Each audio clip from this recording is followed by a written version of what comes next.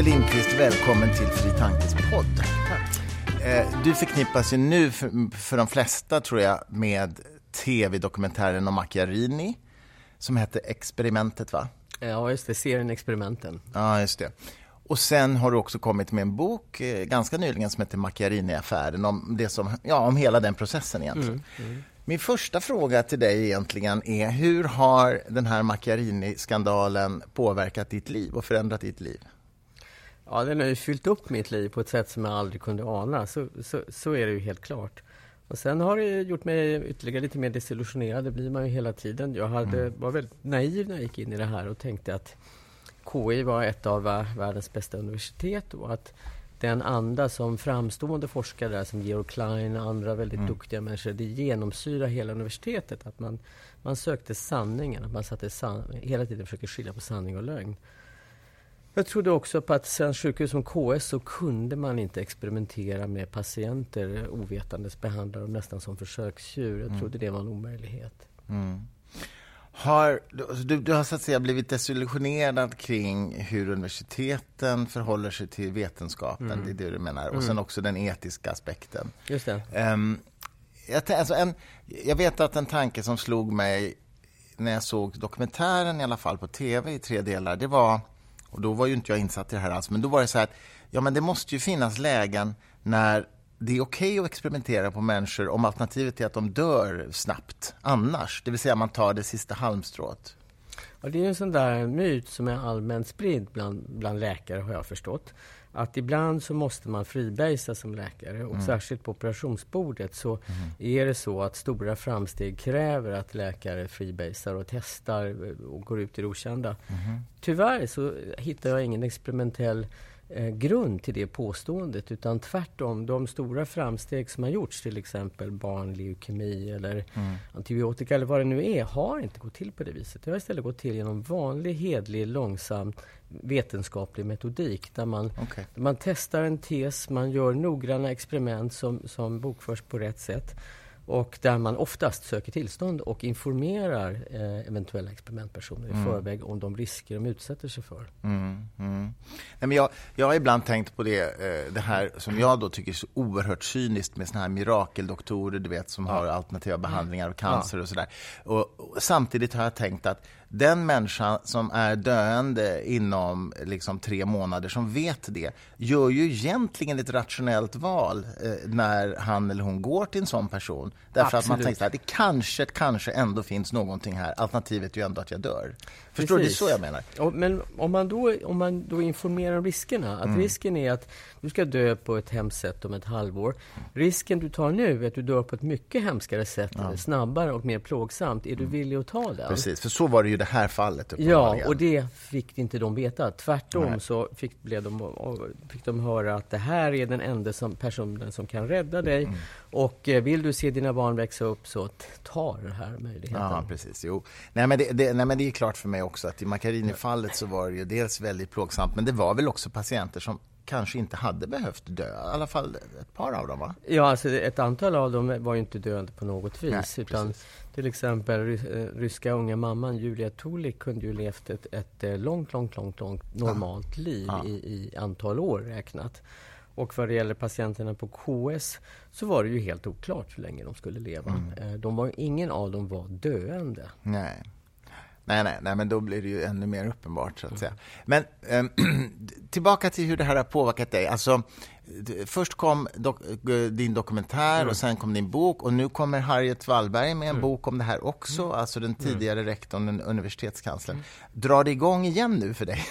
Åker du runt och blir intervjuad i alla medier? Ja, det blir ju det med jämna mellanrum, typ var 3:e månad liksom, eller varannan månad. Och sen i juni kanske så kommer chefsåklagaren med beslut om han ska åtala Macchiarini eller kanske fler personer på KS och KS, och då kommer det bli en ny grej. Och det här kommer fortsätta. Och det kommer fortsätta så länge inte man gör rent hus med vad som har hänt.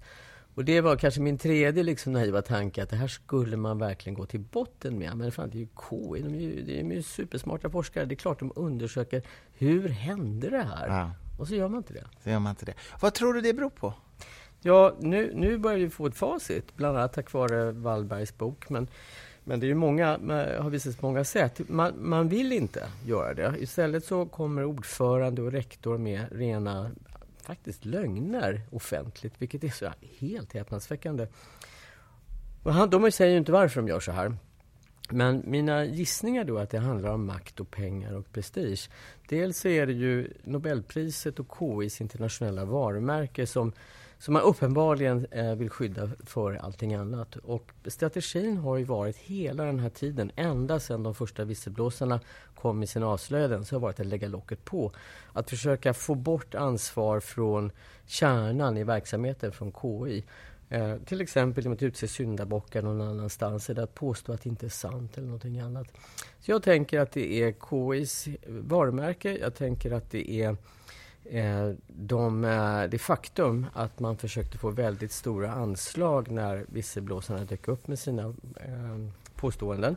Man försökte få 500 miljoner från en väldigt shady kinesisk miljardär för att skapa ett Karolinska institutet Hongkong-filial. Den största donationen KI någonsin har blivit erbjuden. Där man använde Macchiarini som affischnamn. Och där man fick med regeringen på noterna så att regeringen ändrade reglerna för vad KI fick göra för att de skulle kunna ta emot den här donationen.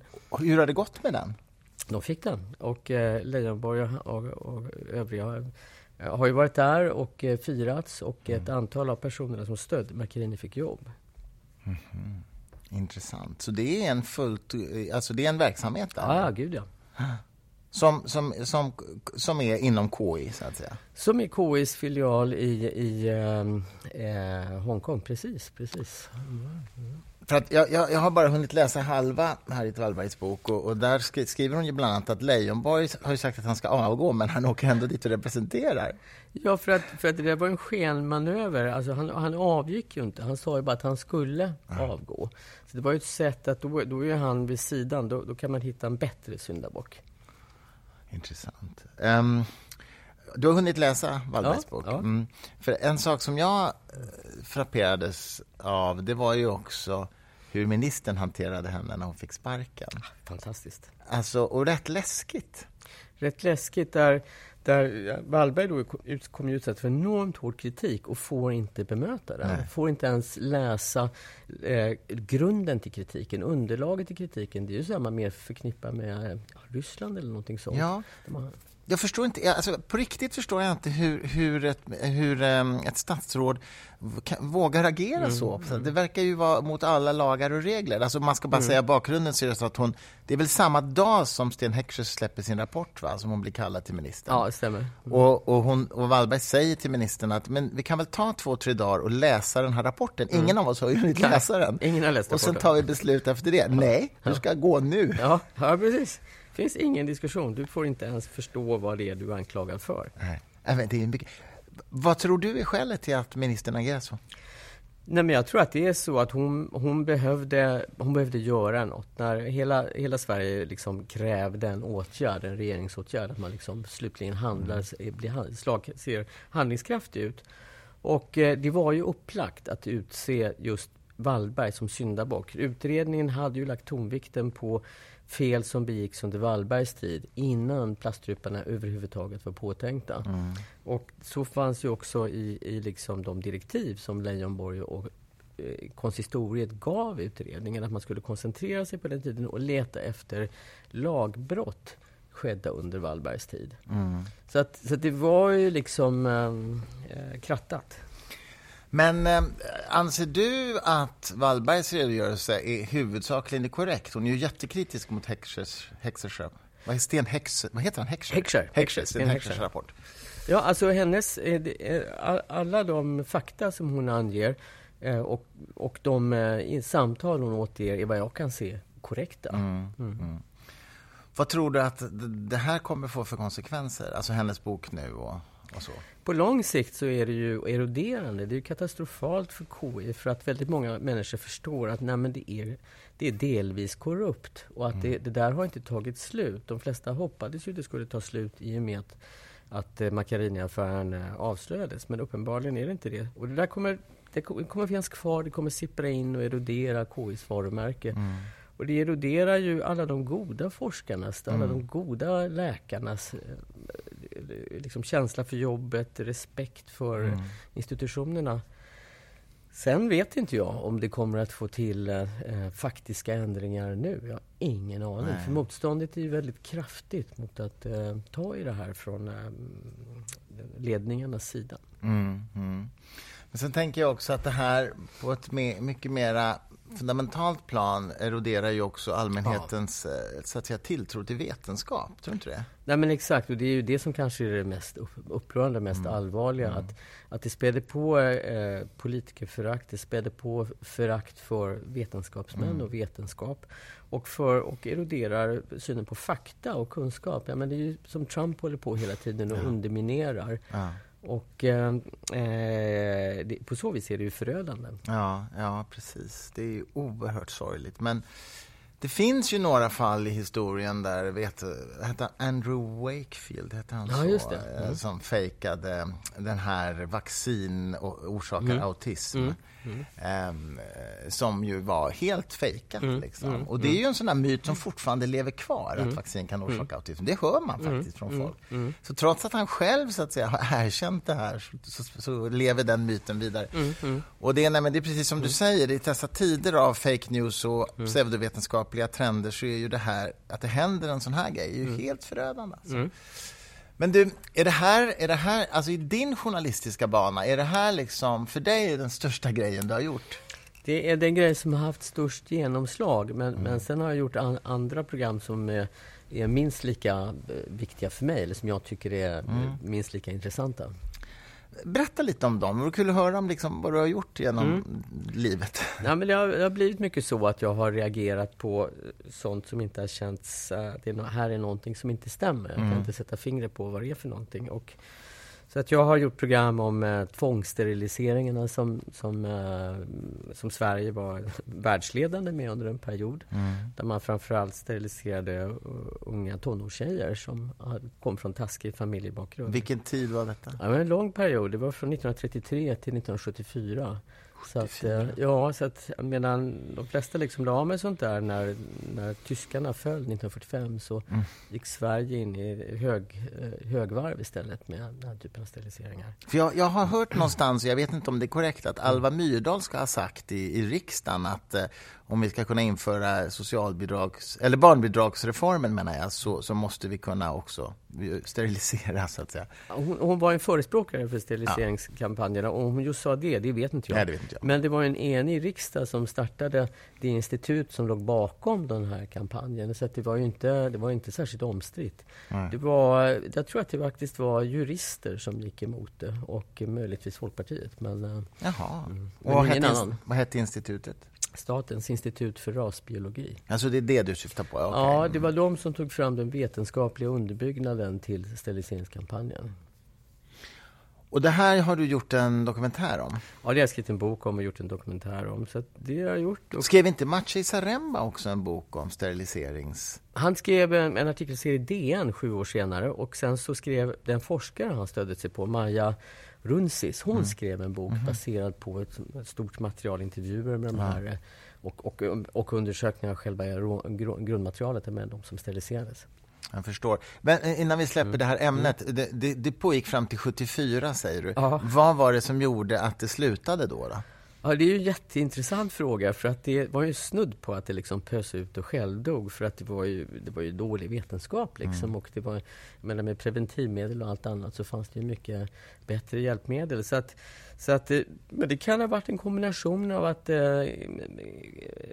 kvinnors frigörelse, att man börjar förstå att att läkare kan inte utpressa tonårstjejer till att komma med på en sterilisering, att det blev liksom otidsenligt för att den dog med liksom bara utan en skräll, det bara försvann.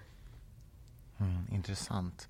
Men visst var det väl så att det var inte tvångssterilisering i strikt mening utan det var så att man sa att annars får du inte göra det och det om du inte steriliserar. Precis, det var inga bälten och det var liksom ingen tortyr utan vad det var att när de här, framförallt tjejerna men också killarna, de var intagna på ungdomsvårdsanstalt i fosterhem och så därför att de kom från splittrade familjer, kanske hade lite kriminalitet etc.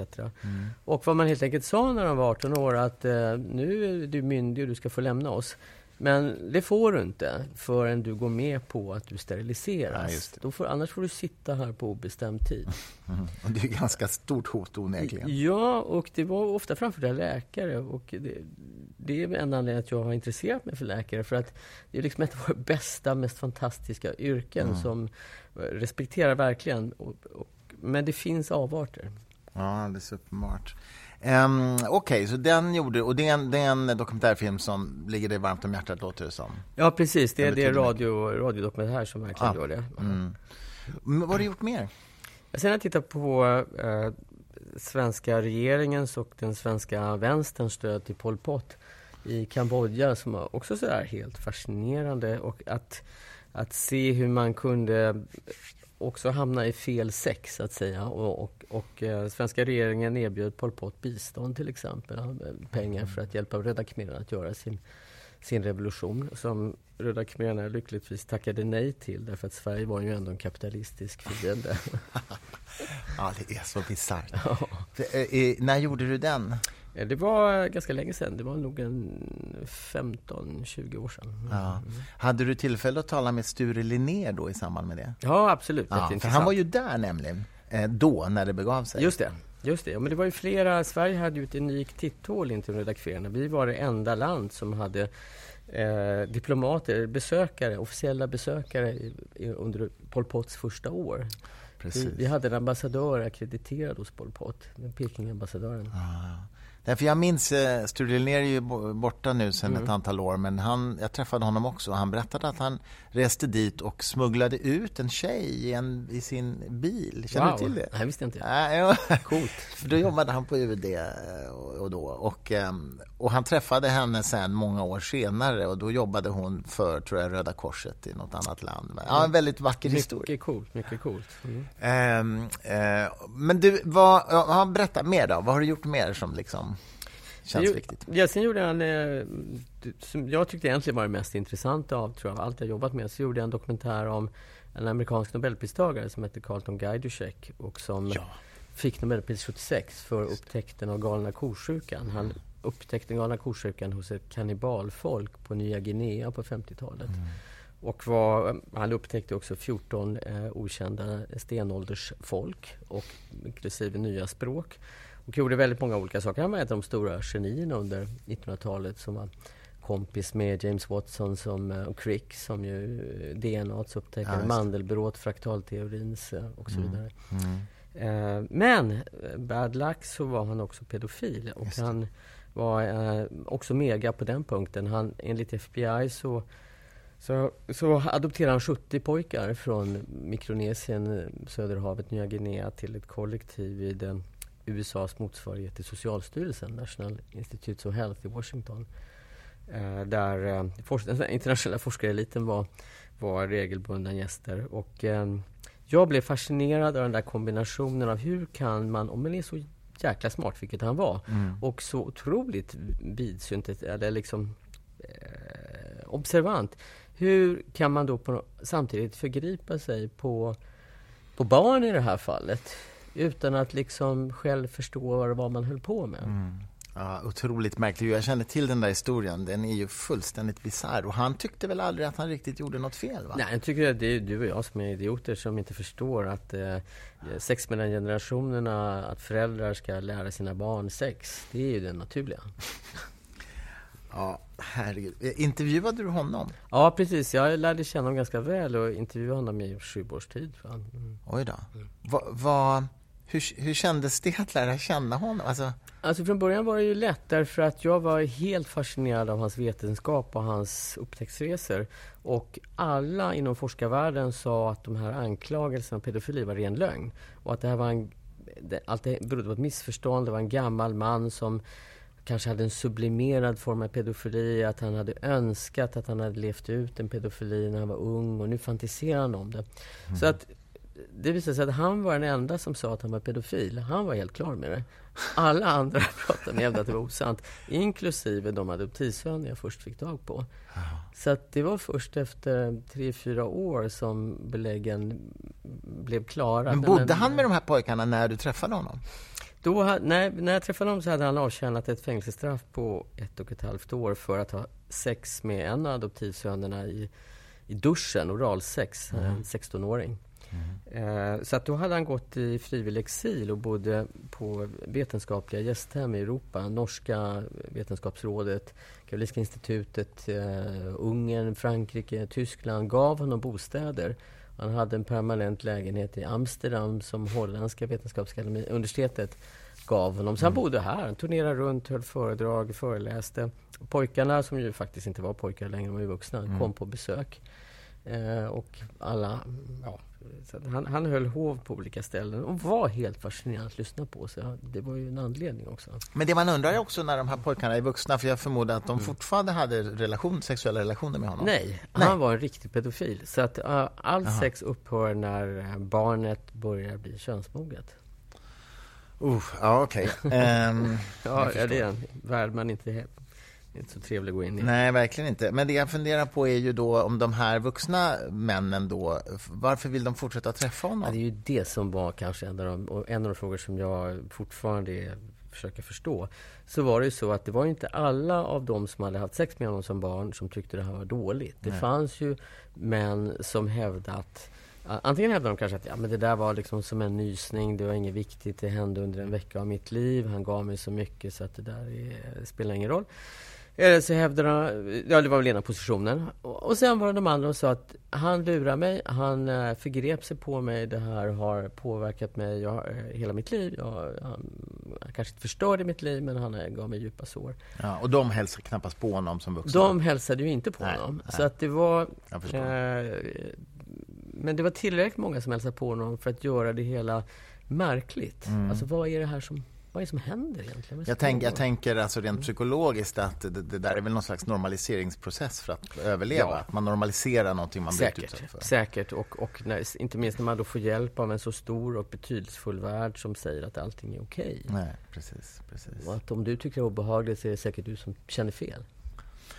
Men du menar att i intervjuer med dig så sa han att han har den här läggningen och den är inte fel, den är inte moraliskt fel? Nej, den är tvärtom den enda moraliskt rätta, och de gamla grekerna gav ju honom rätt. Han har exempel från hela världen på hur kulturer och hela jordklotet har krävt sex mellan barn och vuxna. Det är ju inte sex för barnet såklart, men för den vuxna så. Ja, just det. Ja, precis. Ja, det är oerhört fascinerande. Hur kommer det sig att du har så pass mycket fokuserat på, vad ska man säga, medicinvetenskapliga etiska frågeställningar? Ja, det nästan känns patologiskt där. Det börjar kännas patologiskt, ja, precis. Ja, nej, men jag är oerhört fascinerad med medicin och jag ville bli läkare en gång i tiden. Och, så tycker jag det är intressant, väldigt intressant. Och sen så har jag sysslat med en hel del med medicin på amatörbasis, därför jag har bott i Kenya länge, långt ute på landsbygden på 70-80-talet, och där var man tvungen att medicinera sig själv så att och sin omgivning. Så att jag har kommit in medicinska frågeställningar hela mitt liv. Och sen biologi är den vetenskapliga gräns som jag är mest fascinerad av. Så att men berätta om din uppväxt. Du bodde i Kenya, när då? Ja, precis. Det var ju egentligen, det var en del av uppväxten faktiskt. För när jag var 19 så flydde jag av Sverige och min uppväxtmiljö i Täby och liftade till Kenya, som var längst bort jag kunde komma på. Och blev kvar, jag fick jobb där, så att jag jobbade som lärare några år, och sen fångade och exporterade kvargfisk under ytterligare några år. Jaha. Och jag beslutade mig för att bo kvar där egentligen. Hur länge? Jag var sammanlagt kvar där kanske 6 år. Jaha. Lärde du dig språket? Swahili kan jag. Det kan du? Vad häftigt. Du kan fortfarande liksom konversera på swahili. Ja, jag måste Kiswahili. Otroligt. Men det låter ju som det låter ju på ett sätt väldigt romantisk dröm, så här 19-åringen drar iväg till Afrika liksom. Det är ju världens story. Ja, precis. Det var ju inte ett smack romantiskt, det var ett helvete allvarligt. Var det det? Ja, fy fan. Det var ju verkligen. Jo, men alltså att jag är väldigt ensamt att lyfta så långt, och jag tror Libyen var en av de värsta, liksom mest ensamma ställen jag lyftade igenom. Man förstår inte ens språket. Och Så att jag var ju ganska lost, kan man ju säga. Och, råkade du ut för någonting farligt? Det blev aldrig farligt, men det var ju ett antal incidenter mitt i natten och på olika håll och sådär. Och jag var tvungen att ta in på någon polisstation på gränsen mellan Libyen och Egypten för att olika sådär. Men det, jag hade tur. Alltså jag var ju väldigt naiv och klarade mig på något sätt på det. Så att det var ju aldrig allvar riktigt. Det var bara läskigt psykiskt. Men när du bodde sen i Kenya, liksom, levde du ensam där eller hade du liksom någon partner? Eller? Nej, jag hade ingen partner, utan jag bodde i en liten lerhydda från början som skolan gav mig. Men jag hade ju, det var ju en lycklig tid, jag hade tur. Det var ett Afrika som kan svårt att hitta idag. Där jag låste inte dörren överhuvudtaget på nätterna. Jag hade inget staket eller någonting, för att det var en oerhört fredlig värld. Och folk var extremt glada att jag var där. Det var väldigt, väldigt uppskattande över att jag undervisade. Så att det var enormt fattigt, men det var ganska glassigt rent psykiskt. Ja, jag förstår. Men du hade ingen el eller någonting? Nej, ingen el. Nej. Fotogenlampa och primuskök. Så att, Vad gjorde du när du var ledig då?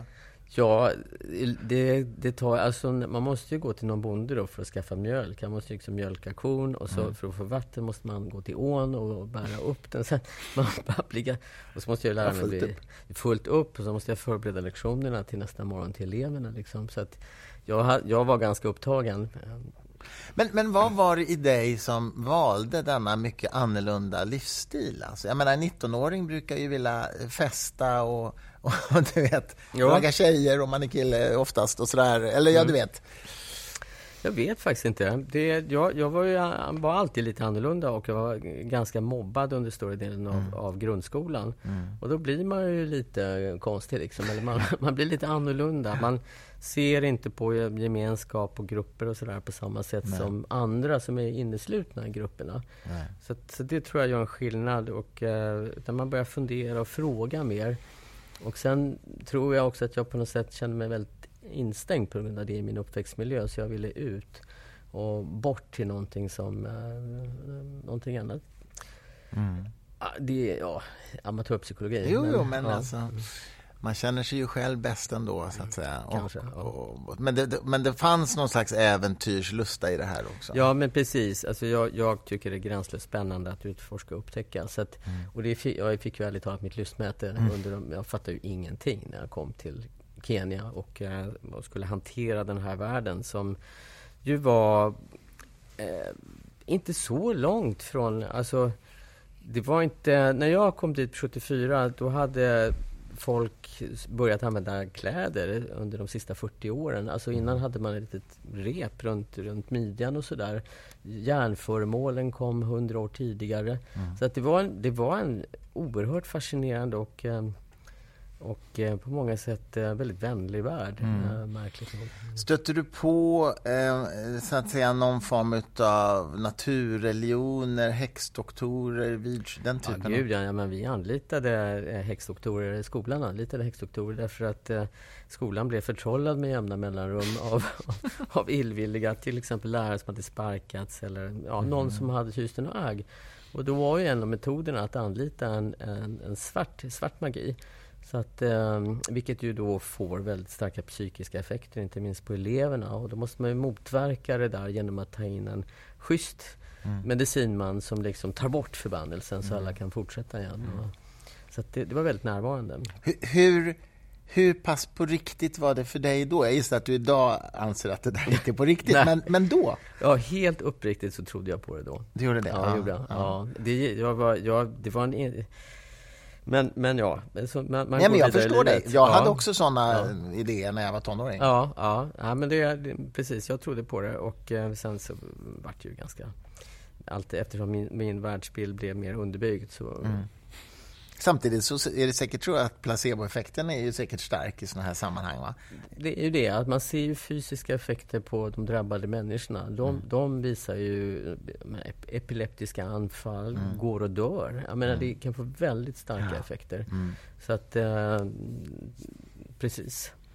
Och jag tror det var det. Jag tror att den här styrkan i att omgivningen är övertygad om att någonting är rätt, vad det än är väldigt svårt att stå emot.